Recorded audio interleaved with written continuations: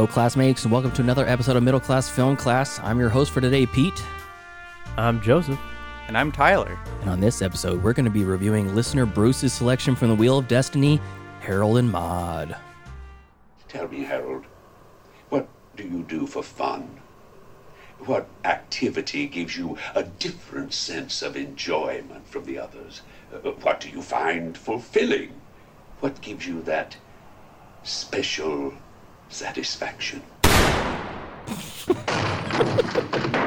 Harold, please.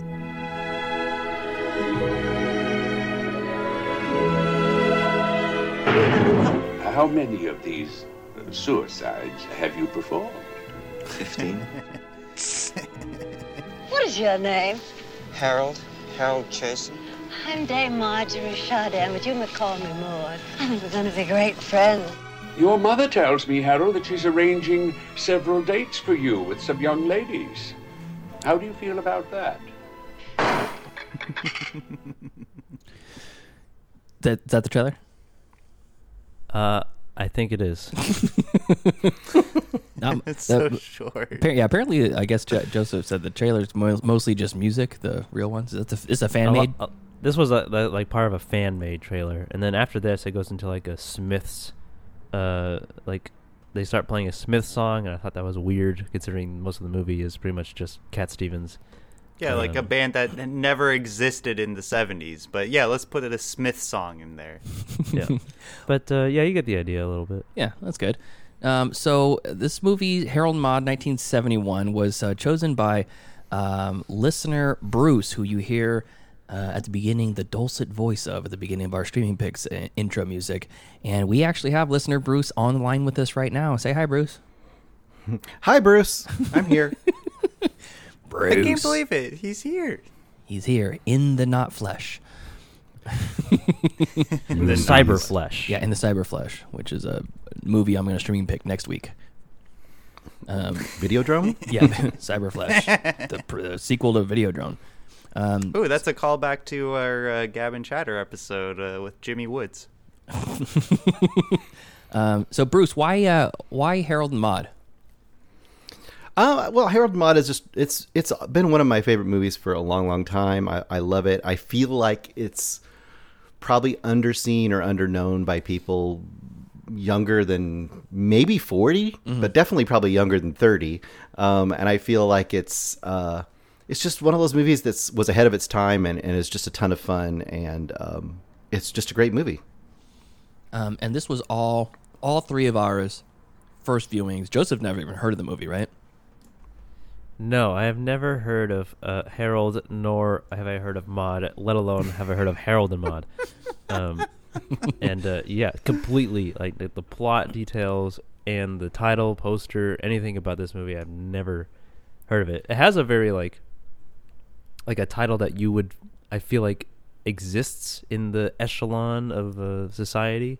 Like I may have heard it somewhere, like When Harry Met Sally or something like that. Or Benny and June. Yeah. But yeah, I've never heard of Harold and Maude. I will go, however, tell you what I have heard of. So please bear with me. Okay. I have heard of Harold and Kumar. Okay. I have heard of Mary Kate and Ashley. I've heard of Dumb and Dumber. I've heard of Hansel and Gretel. Okay. I've heard of Gretel and Hansel. Also, Mary and Max. Okay. Turner and Hooch. Turner and Hooch. Thelma and Louise. All right. Benny and June. Lilo and Stitch. And Bill and Ted. So those are the duos. No Starsky and Hutch? That I have heard of. Starsky and Hutch as well, but they didn't make the list. But yeah, no Harold and Maude though. Bruce, I have to say, without spoiling my reaction to this, I can 100% see what you mean by it being ahead of its time. Because just the intro scene was fucking dark, really dark and very funny. So this was Hal Ashby, right? What else has Hal Ashby done? Because I thought he did action stuff like John McTiernan, and I looked at his catalog, and that's not it at all. Yeah, no. Hal Ashby. So the way if you ever see a picture of Hal Ashby, he's like uber hippie. He's like, at the time, he was like out of the Hollywood stream kind of, and this super hippie dude, super kind of anti-establishment dude.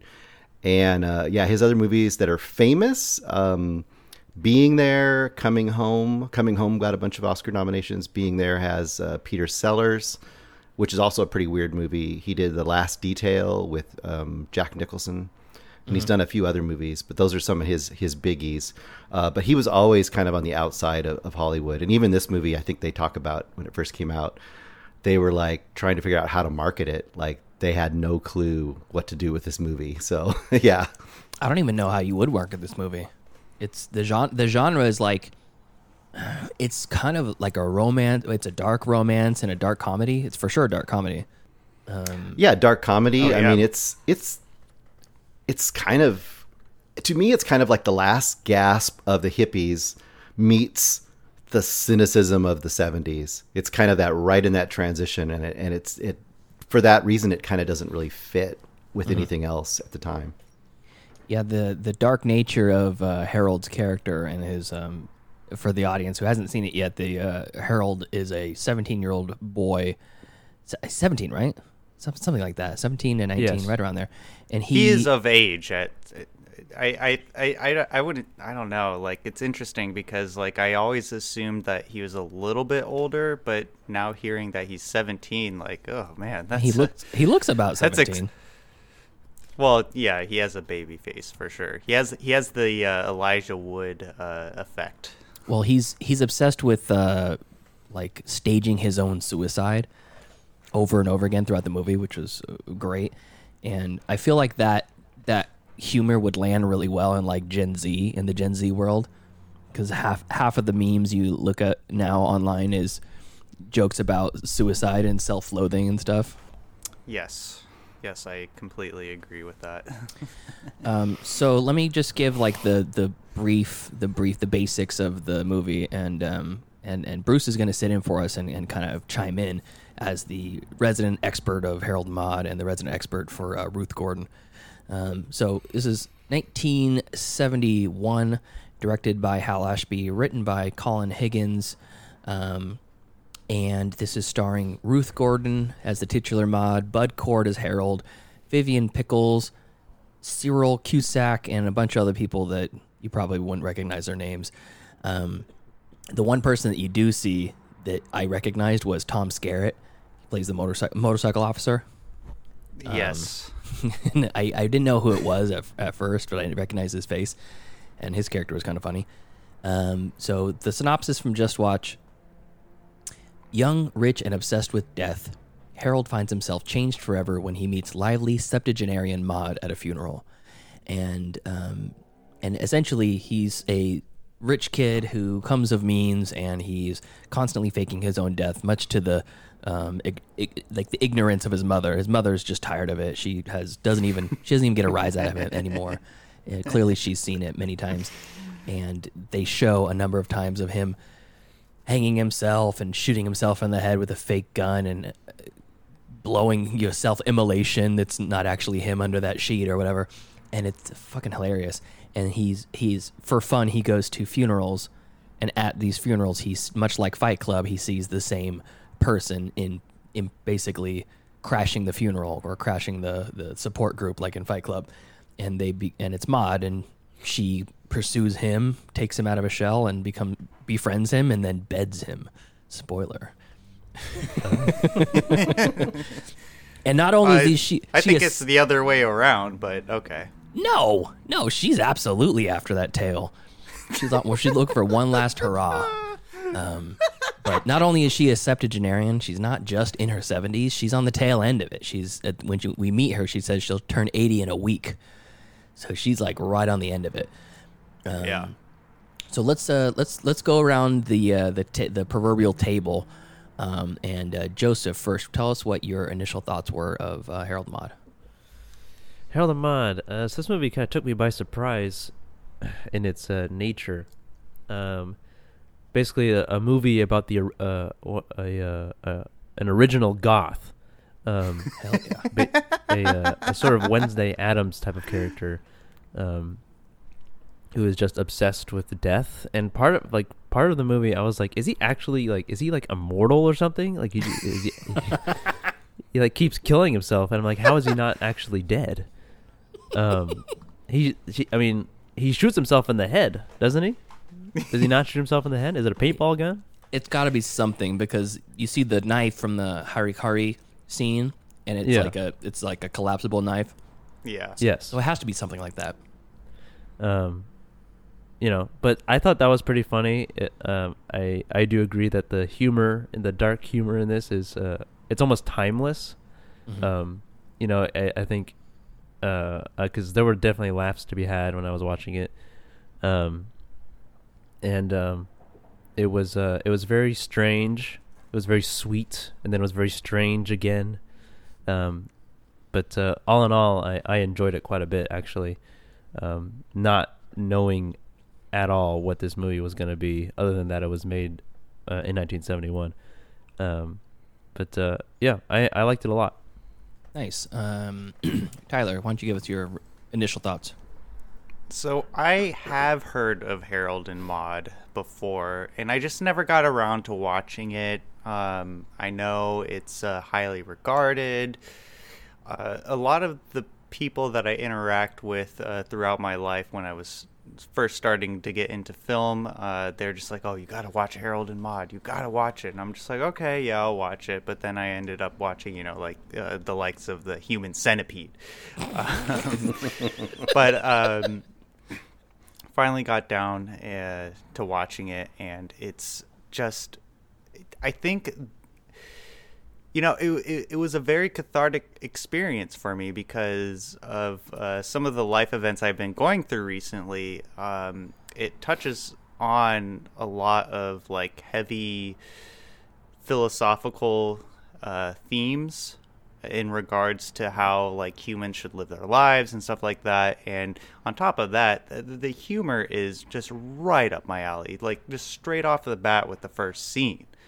And as soon as that first like sequence like happened, I fell in love, and I would recommend this movie to anyone. Like this is a true timeless classic. Like because I think this movie could be made in any time era after the 70s. Like if you made it in the 80s or the 90s or in modern time right now, it would still be very well regarded. It's beautifully written. Like there is just some emotional scenes that aren't supposed to be super like deep, I guess, if that makes sense, but the content of the lines that are being delivered are super deep, and it makes you think about like, how am I living my own life? All in all, though, plus some of the shots in this movie are just beautiful. I guess the one thing that kind of perplexed me was everyone had a British accent, but they were living in California. I don't know. Like I can look. I don't think they had a British accent. Oh, I think they just had a high society accent. Sometimes it sounds better to talk like this. Oh, okay. Well, I always associate that with a British accent. So, but anyways, yeah, I loved it. I will definitely be watching this again. Not anytime soon, though. Like, I feel like this is like kind of like a wine bottle that you buy that's super expensive and you save for a special occasion. Harold and Maude is that wine bottle that you save for a special occasion. Anyways, I love it, and I can't wait to watch it again. All right, I'll give mine, and then we'll defer to Bruce. I want to hear what your thoughts were, maybe like the first time you watched it and so on. So I knew that Harold and Maude was about an older woman and a younger boy or man. I didn't know quite how old and quite how young, and it's about as far as you can get. Yeah, it's pretty extreme. And still have a romantic relationship physically. But I also didn't know it had any romantic connotation to it. I thought it might be like a Bonnie and Clyde type thing, which is another duo that Joseph left out of his list.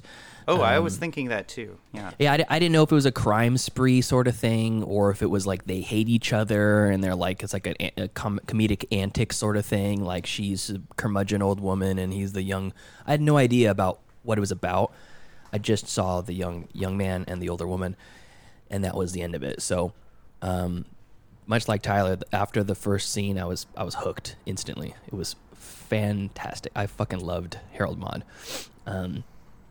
I feel like this is almost like a litmus test, where if I were to ask somebody, sit down and watch Harold Maude and tell me what you think about it. If they were to tell me, I turned it off after the first 10 minutes because the humor was too dark. I'm like, okay, well, we probably are not going to line up on a lot of movies then, because I would have to censor myself, about half of the jokes that I would make, because there is a lot of humor to be found in the macabre, and there's this movie capitalizes on that perfectly. After Bruce mentioned Hal Ashby being like this prototype ultra hippie, and looking up a photo of him while he was talking, it makes a lot of sense now, because I really feel like I didn't connect with the character of Maude very much, but I could see, I've known people in my life that are that way, like hanging on to that last bastion of that like kind of hippie, earthy lifestyle as an aging adult, and I could appreciate her. She was very unexpected. The things that she did, they weren't. I don't feel like they were weird for the sake of being weird. I really just think that she didn't give a fuck anymore. Like, yeah. And it made sense to see the reason why maybe 2 years prior or 10 years prior she wouldn't have been that way, but knowing that her impending death was on its way at her own hands was kind of licensed to do whatever the fuck you want, drive away on a cop after you got pulled over 2 times from him, steal a public works tree, literally steal any car that you want because you could just get away with it at least for a week. So part of that, after my one gripe about it was I felt like the ending left me a little wanting a little bit more. Like it happened so suddenly, and that was just the end of it. And then a lot of the lessons that Maude was kind of imparting onto Harold felt like, well, was this the way she lived her life, or was this the way she lived her life in the last 2 months of her life? Is it easy to live a carefree, reckless lifestyle when you know that there's not much left of it? Are you that same person in your 30s as you are at age 85 or whatever? Sure. But very small gripe for me. All in all, I thought Bud Cort was. I couldn't even think of an actor. If I were to recast this in a modern day, I don't even know who I would even put in that role. Timothy Chalamet. I thought that too, but fuck no. What? Okay. No, he's too much of a pretty boy. We need somebody with like character to his face, like I don't know. I couldn't even think of someone. You heard it here. You heard it here. Haley Joel Osment. If he was in that age, maybe. But even him, he's like I liked Joseph, your idea of him being like a modern or 70s version of Wednesday Addams. It's perfect. He's like a proto goth. He's great. He's True. Depressed, and that's just who he is. And I kind of loved how his mother just accepted it, even though she was trying to change him and turn him into something else. It was still so hilarious to see him floating face down in a pool, and his mom's just getting my laps in, And Harold went on to make the famous band Joy Division. I knew that would get a laugh from Bruce. So, all in all, to summarize, I loved it. I wish there was just a little bit more to the ending, but the second it turned it off, I wanted to watch it. I wanted to turn it back on again. And to your point, Tyler, being a special wine for a special day, I feel like I prefer to take wine out of it. I'm more of a Scotch guy. My special bottle of Scotch I reserve for bad days for me. If I have a rough day and I just want to sit down with my favorite glass of Scotch and try to wipe away the bad thoughts, you know. Sure. And I feel like this movie would be that for me, you know, if in the grand scheme of things, it could be much worse, or there are so many people out there with, you know, different perspectives or different ways of coping with tragedy in their life or just life in general, that I feel like on a bad day, this would be something that would force me to laugh and force me to accept the dark aspects of life, and also, you know, think of it from a different perspective. So I'm really glad that Bruce forced this upon us. So thank you. Forced. So what was your first thoughts on this, Bruce, when you watched it? How close to release was it, and how has it changed over the years? I saw this. You're gonna love this. I saw this when I was I was 18, Right. and Oh my gosh. I was in a honors English class, and it was one of those where you're like in the last like days of the school year. You know, like it's like the last day or the second to the last day, and it's like, oh, we'll watch a movie or something. No one's doing any more homework. And that teacher was this crazy old lady. Great. And she was like, I'm going to show this to my kids here. So, I mean, I don't know what her intentions were, but that was pretty interesting. Just the fact that, you know, she was probably at that point almost 70 too, you know, and She was trying to find her next Tinder that's match. right. She was looking for somebody. She was trying to She find was her looking- Harold. Yeah, she was looking for her Harold. she sent out a questionnaire at the end of it and, you know, had us fill it out. Anyway, I think my first impression was just really the same, similar to what you guys are talking about, you know, the dark humor, the really cynical, but yet also optimistic and also life affirming and also anti-establishment. There's all these things going on that were, I mean, I was into punk rock at that time, you know, 82, 83. So I was like Golden right on years. board. Yeah. So I was ready to go. This is right up my alley, but also kind of talking about what you guys are saying in your reaction to this is one of those movies, certain movies, and we all have, I don't know, 10 of them or 20 of them, movies that as you get older, every 5-10 years you watch them and they kind of work on you in a different way. You know, sometimes movies, you know, you go a while with them and they kind of fade away and they don't have an effect on you. But certain movies, special movies, kind of change and still have meaning, but their meaning kind of changes with you. And I think this is one of those movies that can totally do that for you. Yeah, it's like the Squeakle. Yeah.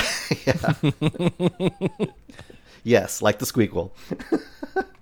And I really thought it was funny. Like two of you at least mentioned the proto-goth thing, and I always throw this out there as Harold as being the proto-goth as well. I think he is an unsung. You know how you kind of talk about.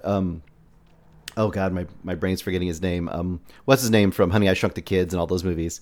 You know, he's got Rick Moranis. He's got all the kind of proto nerd appeal for everybody, but you don't hear as much proto goth from Mr. Harold, and he should have that kind of same status. I think it's pretty great. And as you guys talk about it a little more, I wonder if you guys caught. I'm assuming at least one of you caught Maude's history, and how her being the way she is at the end of this movie and in the end of her life is so much more poignant, and the way they don't make a big point out of it. And I love that as well about this movie. So yes. Oh yes, that has to be about that one sequence with Harold and Maude where she's like explaining her history with the doctor, or no, not doctor, soldier. From the uprising, like she like came from Europe to America, right? Is that right?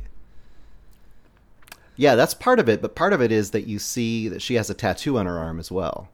Yeah, I saw that brief shot that came from. Yeah, that's she was in a concentration camp. Yeah, and she lives in a train car. Oh, I didn't put that part together with that. Interesting. I don't know if they're correlated. I just thought that was. I don't know if that was some weird. Also, like, kind of really subtle joke that, like, oh, that's why she lives in a train car? She's trying to reclaim. That's our word now. Oh,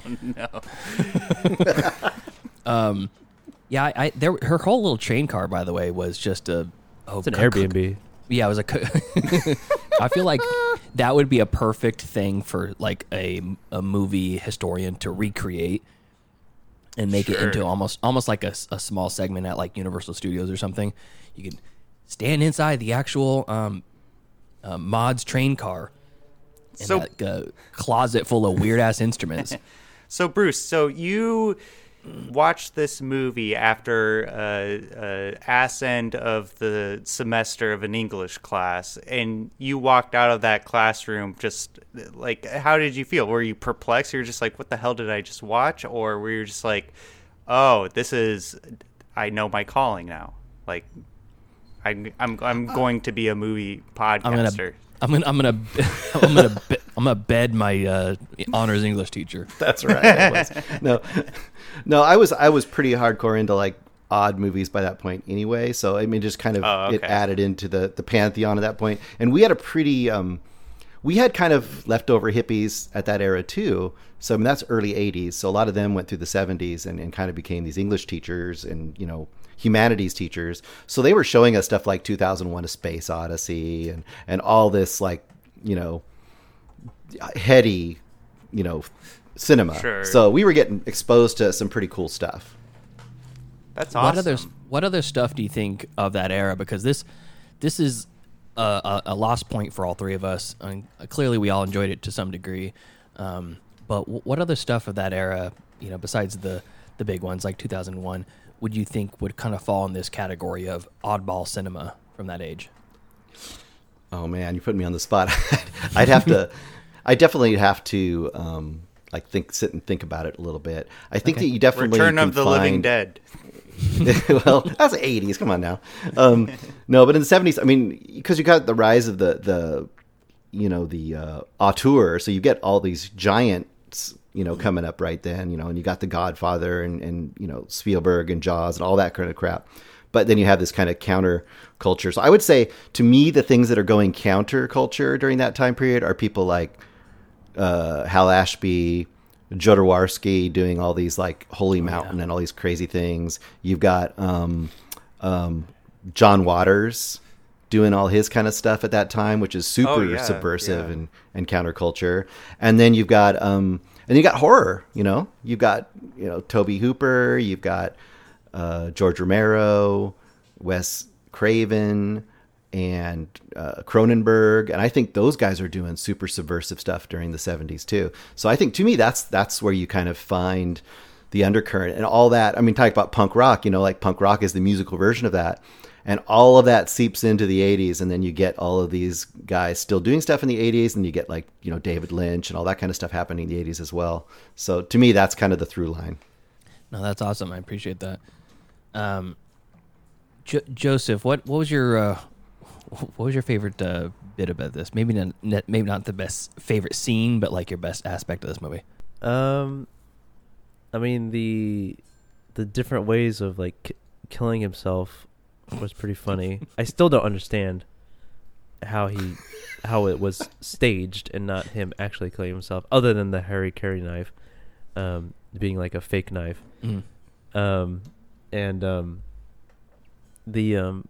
The way they went about it, like when he sets himself on fire, that whole sequence of like it's like happening in the background. It's so good, and it's just like it's that kind of comedy, is it still works, It's still jokes that would be told today. But one thing I thought while I was watching it, and then I like kind of confirmed it afterwards, was like, as I was watching it, I was like, this could easily be turned into like a Wes Anderson type movie. Yes, yes, that's what I thought too. And the characters are very Wes Anderson like. Just throw throw a splash of pastel in there, and center the camera up a little bit more, and you have yourself a Wes Anderson movie, and maybe some even the soundtrack. Like the soundtrack was great. Last week we talked about movies with great soundtracks. This is one of them. Mm-hmm. And now that I listened to Cat Stevens before, but not too in depth, and then now listening to like a fully soundtracked movie by Cat Stevens was great. I felt like it was right at home for sure. Yeah, and going back to the Wes Anderson thing, top 10 movies that influenced Wes Anderson's style, and on the list is Harold and Maude. I'm not surprised. I'm not surprised. So, in this article, Hal Ashby's coming-of-age classic, Harold and Maude, has obvious connections to Rushmore in that both stories involve a teenage boy in love with an older woman, but Anderson also took some music cues from Harold and Maude, using Cat Stevens as well. And then he also uses the actor Bud Cort in his movie Life Aquatic, who plays a Bond stooge named Bill Ubell. Yeah, he's like their accountant or lawyer or something like that. That's like looking after them. Yeah, and gets kidnapped. So my thoughts were confirmed. You did it. Broke the code. And then the other movies that inspired Wes Anderson, I never heard of them other than The Graduate. But yeah, I thought that was pretty interesting. I was like, this humor, I feel like could either like maybe flourish or just get a little bit weirder if it was written by Wes Anderson. Yeah, I guess that I like that a lot. And just like it was very obscure, and especially with like the whole like the hearse thing. Yes. Speaking of the hearse, I think that your brain is trying to reach some sort of like conclusion about the suicides, these staged suicides, and I think that if you concede that the world has a little bit of fantasy in it too, almost like when you're watching what's the Better Off Dead, that John Cusack movie. Oh yeah. It's pretty much a straight ahead like kind of like teenage romance sort of movie, drama, but then there's definitely some fantastical aspects of it where like that couldn't happen in real life. There's not really 500 paper boys in that neighborhood. I think that there's a little bit of that with some of it was like, I saw him get under that sheet and then light it on fire. Where did he go? How did he go? And by the way, perfect fucking timing when he lights on fire and then he just walks into the foreground. Oh, it's so fucking good. That was my favorite scene because after I believe that was the scene where he looks into the camera. Right after that, he does. Yes, after that. Oh man, I thought he was like a magician or an escape artist at that point. I was like, what is he doing? And like the kid looks dead. Like he looks dead.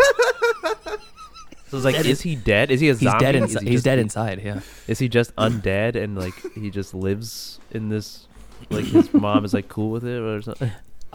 Well, in that same aspect, if you concede that the movie has some fantasy aspects, that's the only way that I could accept that some of those suicides happened, and also that he was able to successfully transform at age 17 a classic Jaguar V12 into a hearse, makeshift hearse, with an oxyacetylene torch, no less.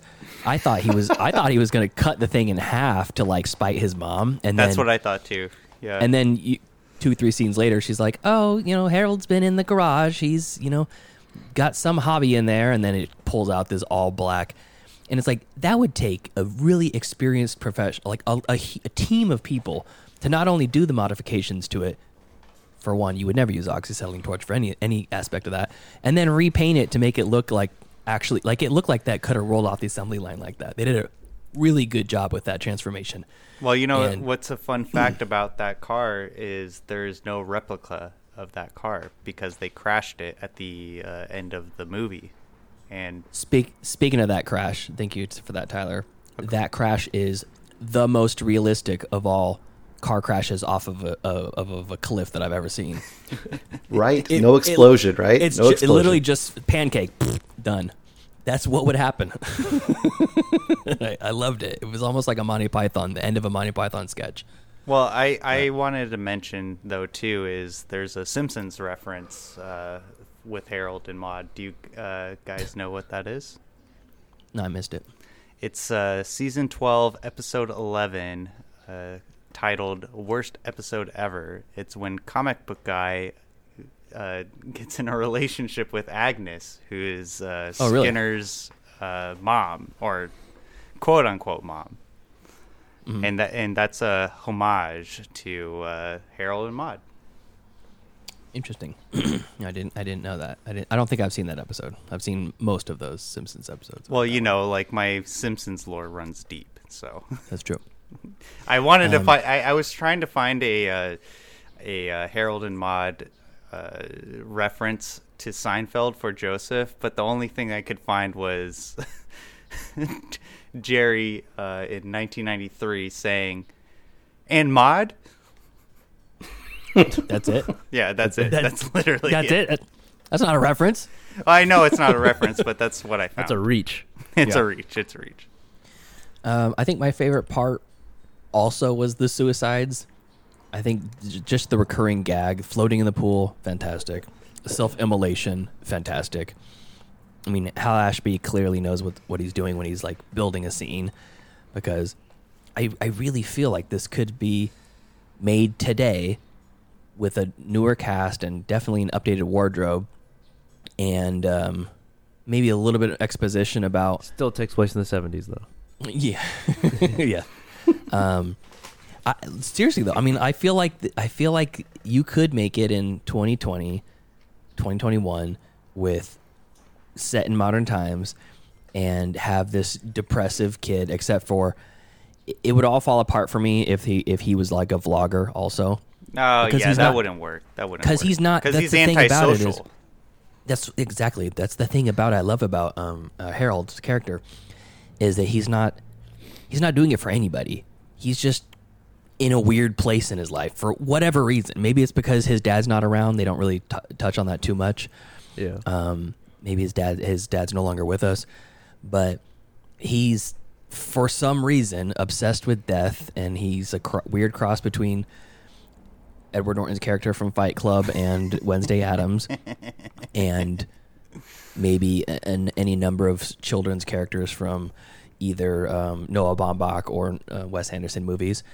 And I don't know, the opening scene with the hanging, Yes. set the tone perfectly. And I remember, speaking of English classes, when early when you're learning in English class about how to write a good story, they tell you the first scene or your first page or your first sentence or whatever has to hook you and Yes. set the tone for the rest of the story.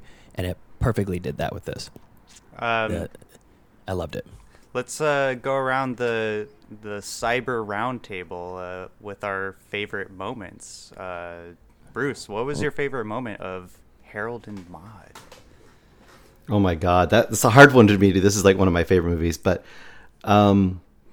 now I think my favorite moment is honestly it's the Trouble closing montage.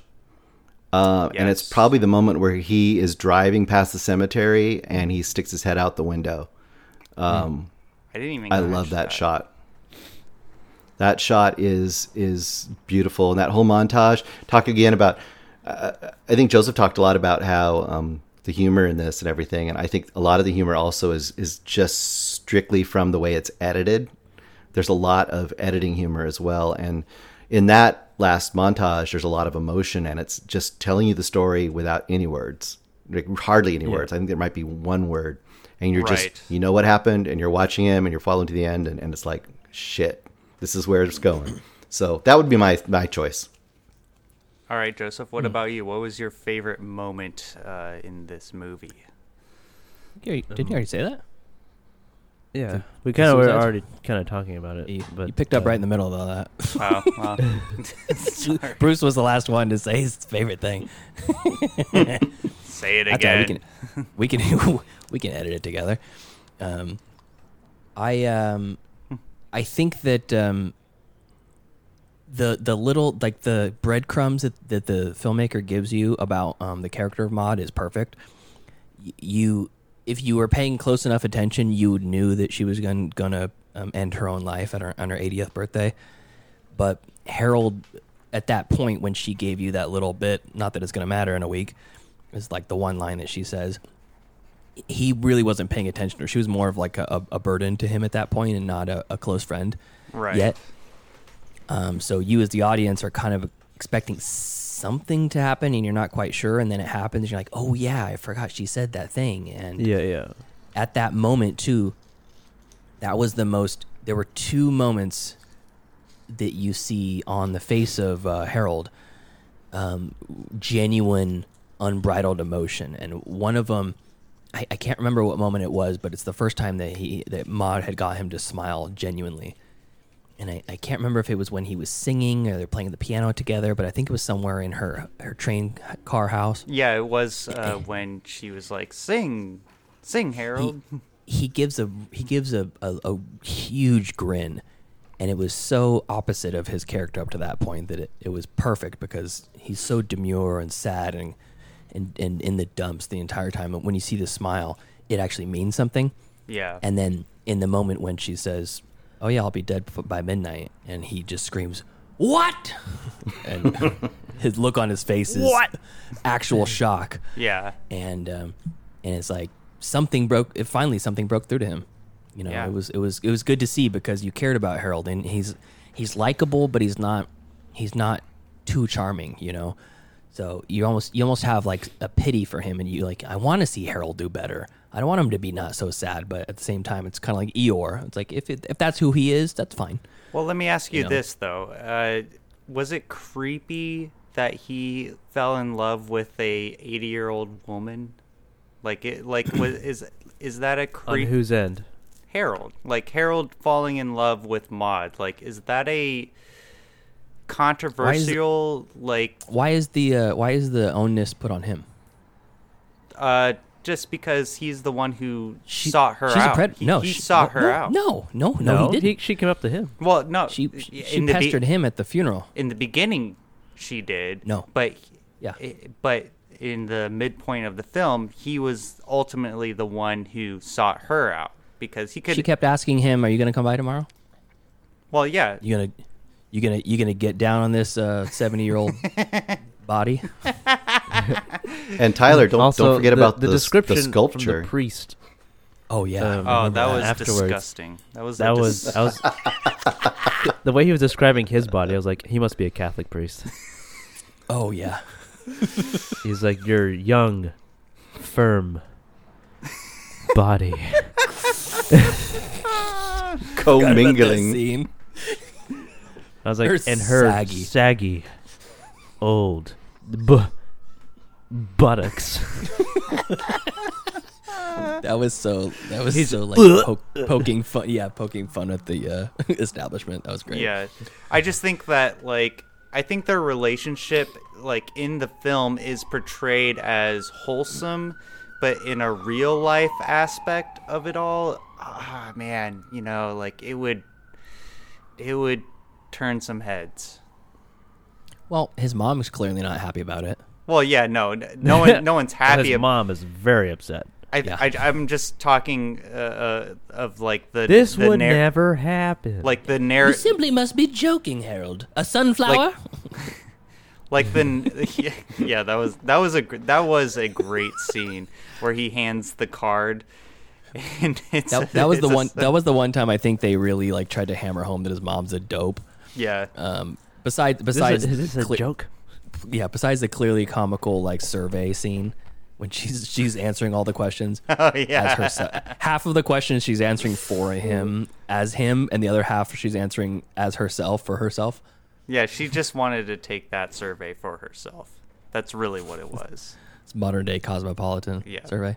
But what color nail polish are you? I was just thinking though too, because you get caught up in the emotions of Harold and Maude having this relationship together, and if you step back and realize what's going on, a lot of people would say, "Oh, Maude is manipulating him."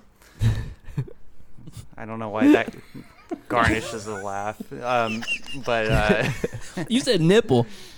My nipples. My nipples lady. Bruce, is he confirmed to be 17 in this? I don't remember. I think so. I think so.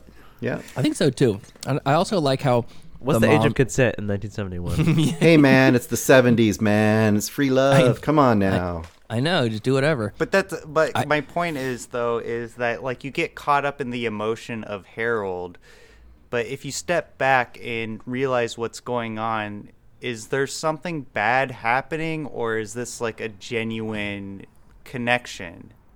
And there, if you want to sully this time-honored love story, I'm not trying to then sully sure, anything. Go ahead, soil it all you want. Because yeah, maybe she is a sexual predator, Tyler.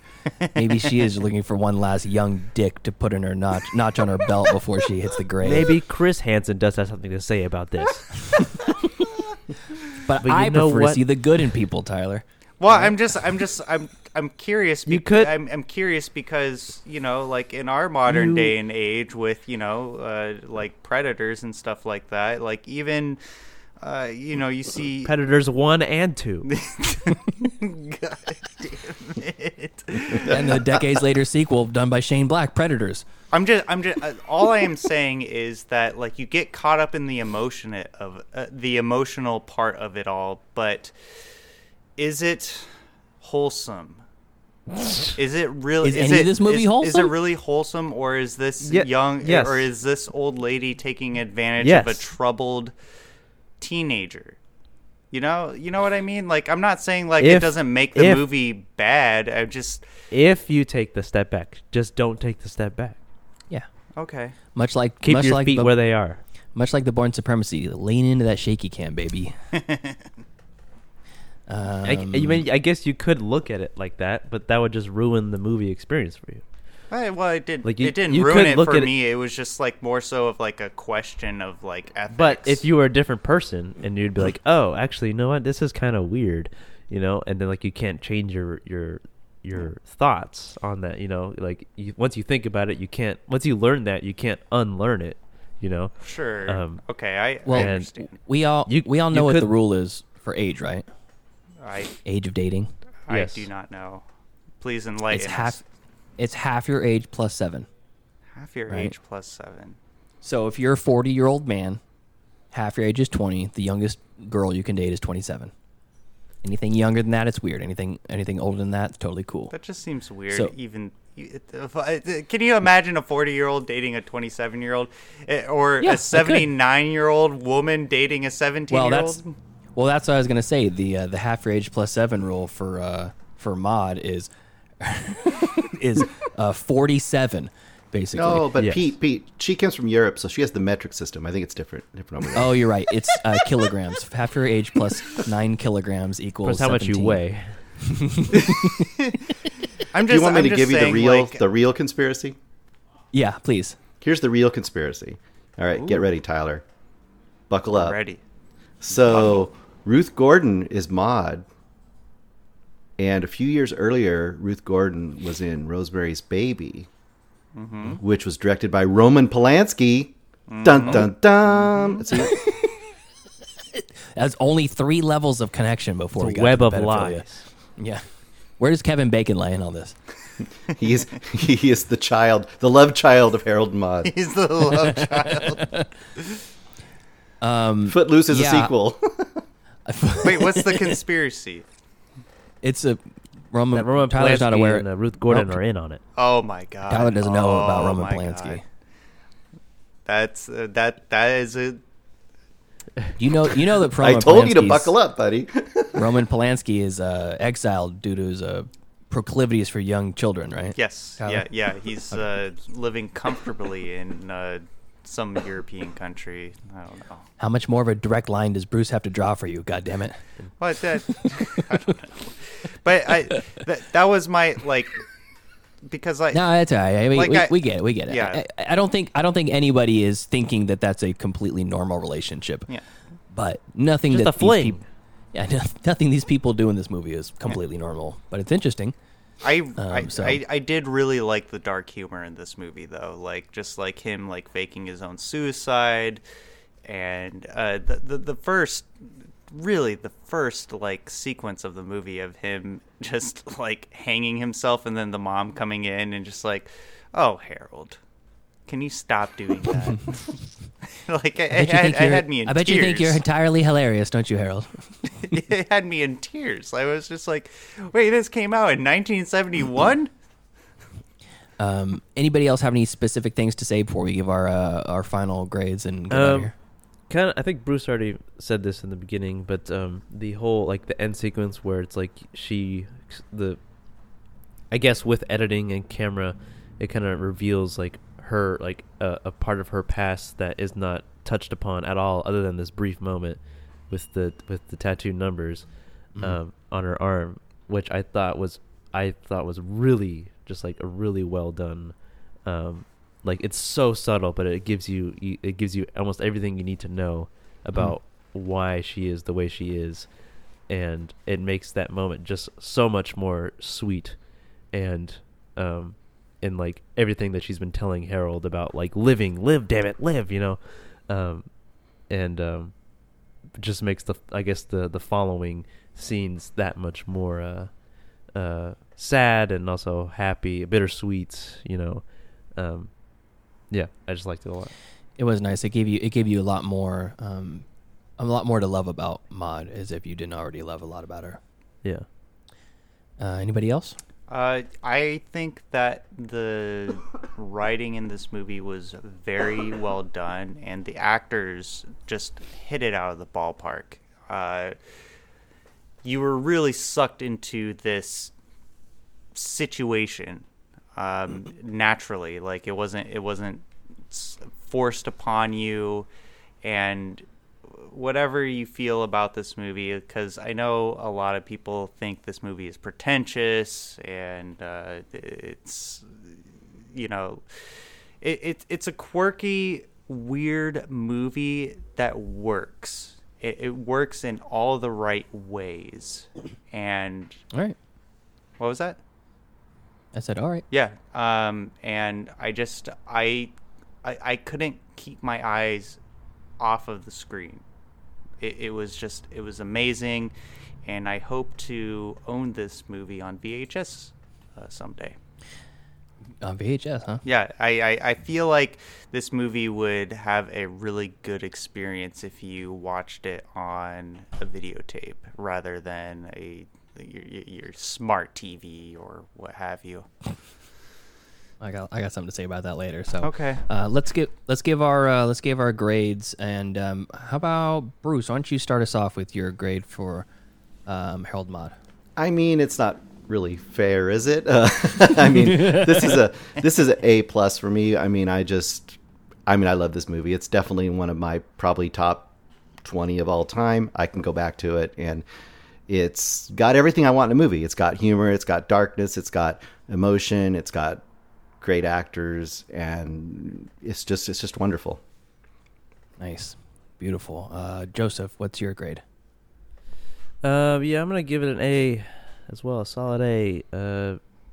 Perfectly like good movie. Like it was funny. It was sad. It was sweet, and yeah, I could see myself watching this again. And it wasn't like it wasn't terribly long either. I could pop this on in the afternoon and be done before dinner. So yeah, A. A for Joseph. Tyler, what's your grade? I would also give this an A. I think this movie was perfectly crafted. It's timeless. It's a timeless movie, and I would watch this at significant life events because it gives me a lot of hope, and it gives me a lot of perspective on crawling out of a dark void. So yeah, A for me. All right, and I'm gonna give it an A-, only because I wish there was a little bit more something, and I don't know what that is, but I wish there was a little more something near the end. I liked it well enough, but I feel like it just missed sticking the landing a tiny bit for me. But the character of Harold is one that I'll never forget. Maude, I loved her quite a bit, but Harold was the star of the show for me. So I liked it well enough that I started watching it on Pluto, and I got about 12 minutes in. I'm like, fuck this! I'm gonna rent it on YouTube. I hate these commercials, and I don't usually mind watching the commercials pop in every now and then. But I was so invested in the movie, I restarted it, commercial free, downloaded the rental on it, and I was like, man, I just immediately wanted to buy it on Blu-ray when I was done. So sure. So happy that Bruce brought it to us. So thank you, buddy. I'm surprised you found it on Pluto. It took me 5 categories. I found it under comedy. Found it under comedy. There's no search function on Pluto, which is a travesty. There actually is, but What? Yeah, there is. Say more right now. It's called Pluto Direct. The fuck, you blow my mind. Yeah. All right. Well, we'll talk about that later. All right. And so now I guess it's time for the wheel. Oh, you know what? I don't have the right music on. Hold on 1 second. Cut this out.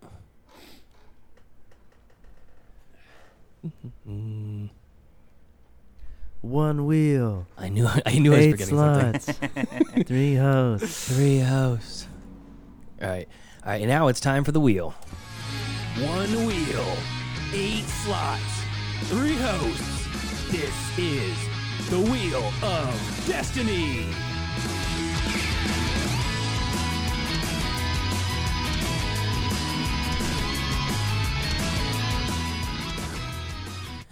All right. Hey, Bruce, do you have off the top of your head, do you have like maybe a replacement you want to sub in for since we got your last fan pick, you want to put something else in the pot? Yeah, I'll give you something here. I'll give you something that's not as good, but very weird and strange and entertaining, and probably you haven't all 3 seen this. And that is The Day of the Beast. Yeah, not aware of that one. The Day From of the Beast. 1995. This one I have heard of. No, just kidding. 19 what year? I think it's from 1995. The Day of the Beast. I think it's a Spanish movie. Get back, Beast. You don't know what you're in for on this one. Fuck yeah. Oh, Tango and Cash. No, that's the only. Oh, I was trying to think of 2 names. No, Day of the Beast. Joseph, you got the list? Yeah, I added The Day of the Beast. Okay, cool. Okay, so that was a fan pick that we have from Bruce. So now we have left on the wheel Silence from Joseph, a natural fan pick. Tyler's fan pick, Titan from Pete. 500 Days of Summer from Tyler. Music from Pete, a natural fan pick. And Joseph's fan pick. Oh boy, we got some doozies on here right now. Okay, I'm going to give this a spin. And this is going to be what we watch on our review episode next week. It is Titan. Is it really? Yes, it is. Hey, we're knocking it out before Christmas. Okay. Oh, I love it. Bruce knows about this movie. Oh yeah, Titan's in my. Right now, it's hovering in my top 5. Whoa. 2021. Yeah. Yeah, I can't disagree. It's really high up for me in 2021. Titan will fuck you up. It'll fuck you up. Wait, I gotta wait. rent it on Apple TV. I didn't watch it on. I know I didn't watch it on Apple TV. Let me see what else it's available. Or DirecTV or Vudu. I might have done it on. I might have done it on Vudu. Redbox on demand. Yeah. Well, if you guys want to watch it in person, we could watch it here, which would be an awkward movie to watch together, but that's okay. we watch Veronica together. So. That's true. That is true. That is true. Oh, wait. Can I change mine? I want to put that. No, I was going to put that stupid vampire western. Oh, yes, Danzig's new Death Rider. Death Rider in the House of Vampires. Yeah. Oh, No, I've been wanting to watch that so bad. Don't worry, Bruce. It'll probably make it on the wheel at some point. Oh, it will. That's a guarantee. Okay, so Titan, also known as Titan, is from 2021. It's written and directed by Julia Ducournau of Raw fame. Oh, that's her? Yes. It's classified as mystery and thriller, drama, horror, sci-fi. And right now it's got a 6.7 at IMDb. It is a very divisive film. It is unapologetic, very raw, very... That's ironic. Very raw. It is something else. It does not give a fuck about the audience that's watching it. This is the synopsis from Just Watch. Following a series of unexplained crimes, a father is reunited with the son who has been missing for 10 years. Titan, a metal heavily resistant to heat and corrosion with high tensile strength alloys. Titane is the French for titanium. And I will say, without giving any more of the plot away, the main character is in a car accident as a young girl and has a titanium plate put in the side of her head, and then has a fractured relationship with her father. And then a bunch of shit happens, and there's some very strange plot points in the movie. This isn't like demonic, right? What? No, no. Demonic was not good. Okay. Demonic was ungood. This is it struggles with it touches on like the topic of transgender identity, the idea of true unconditional love in a way that I've never seen approached in film before. There's long uncut strip sequences done on the top of multiple different types of cars. There's sexual scenes that I've never seen before. There's oh god, there's just so much to it. Oh, I'm excited. I will say the end of this movie wrecked me, and I was crying pretty strongly at the end of it. And I don't cry very often in movies, but Brianna likes to make fun of me now over this because of the subject matter is not something you would think of crying over. So Okay. listeners, strap in if you dare and watch Titane, and then follow us along with us next week as we review it. Bruce, thank you so much for joining us. Thanks for having me, guys. I'm putting on my seat belts for next week. Shoulder straps, too. Yeah. Seatbelts and shoulders. Putting my stirrups on. Oh, yeah. Bruce, before we let you go, why don't you give us a plug for where we can find you and where we should listen to you, our listeners should listen to you further? Every week, we do a podcast called Find Your Film. We do lots of new releases and some older releases, and we pick a movie from the box every week, randomly suggested by various people. I'm the one that usually watches those movies every week because I ripped off your wheel. Tyler, Anyway. what an outrageous accusation from Tyler. I know, I heard that. Because I listened to this. So if you have any of your various podcast distribution network styles of getting your podcast, you can find us at Find Your Film. Yeah, it's fantastic. I listen every week. They cover like a huge swath of like new releases that are coming out, and then a bunch of classics, which have exposed me to some really cool stuff. So love Find Your Film. Forward promo this week. One of the movies we're going to discuss is the brand new lesbian nun movie directed by Paul Verhoeven. Yes, Benedetta. Oh, can't wait for that. Do you know where do you even find that? I think it's being released on the 3rd. So we get screeners a lot of times for this stuff. So I think on the 3rd it'll be released either in theaters or streaming. I'm not sure yet. Bruce and his ilk, they get video movies ahead of time. It's all actual. It's all Greg. Yeah, I know. So, well, cool. Bruce, thank you so much for joining us, and for your listeners out there, thank you so much for tagging along with this episode, and we'll find us next week as we review Titane and Gab and Chatter. Go to mcfcpodcast.com for all our socials, where you can send us recommendations and whatnot. And Joseph, where else? And follow us on Twitter at PodcastMCFC. And please follow us on Middle Class Film Class on Instagram. And leave us a voicemail, why don't you? We haven't gotten any voicemails yet. That number is 209-730-6010. All right, everybody. Thank you for listening. See you next time. See ya. Bye. Hey, man, it's the 70s, man. It's free love. Come on now.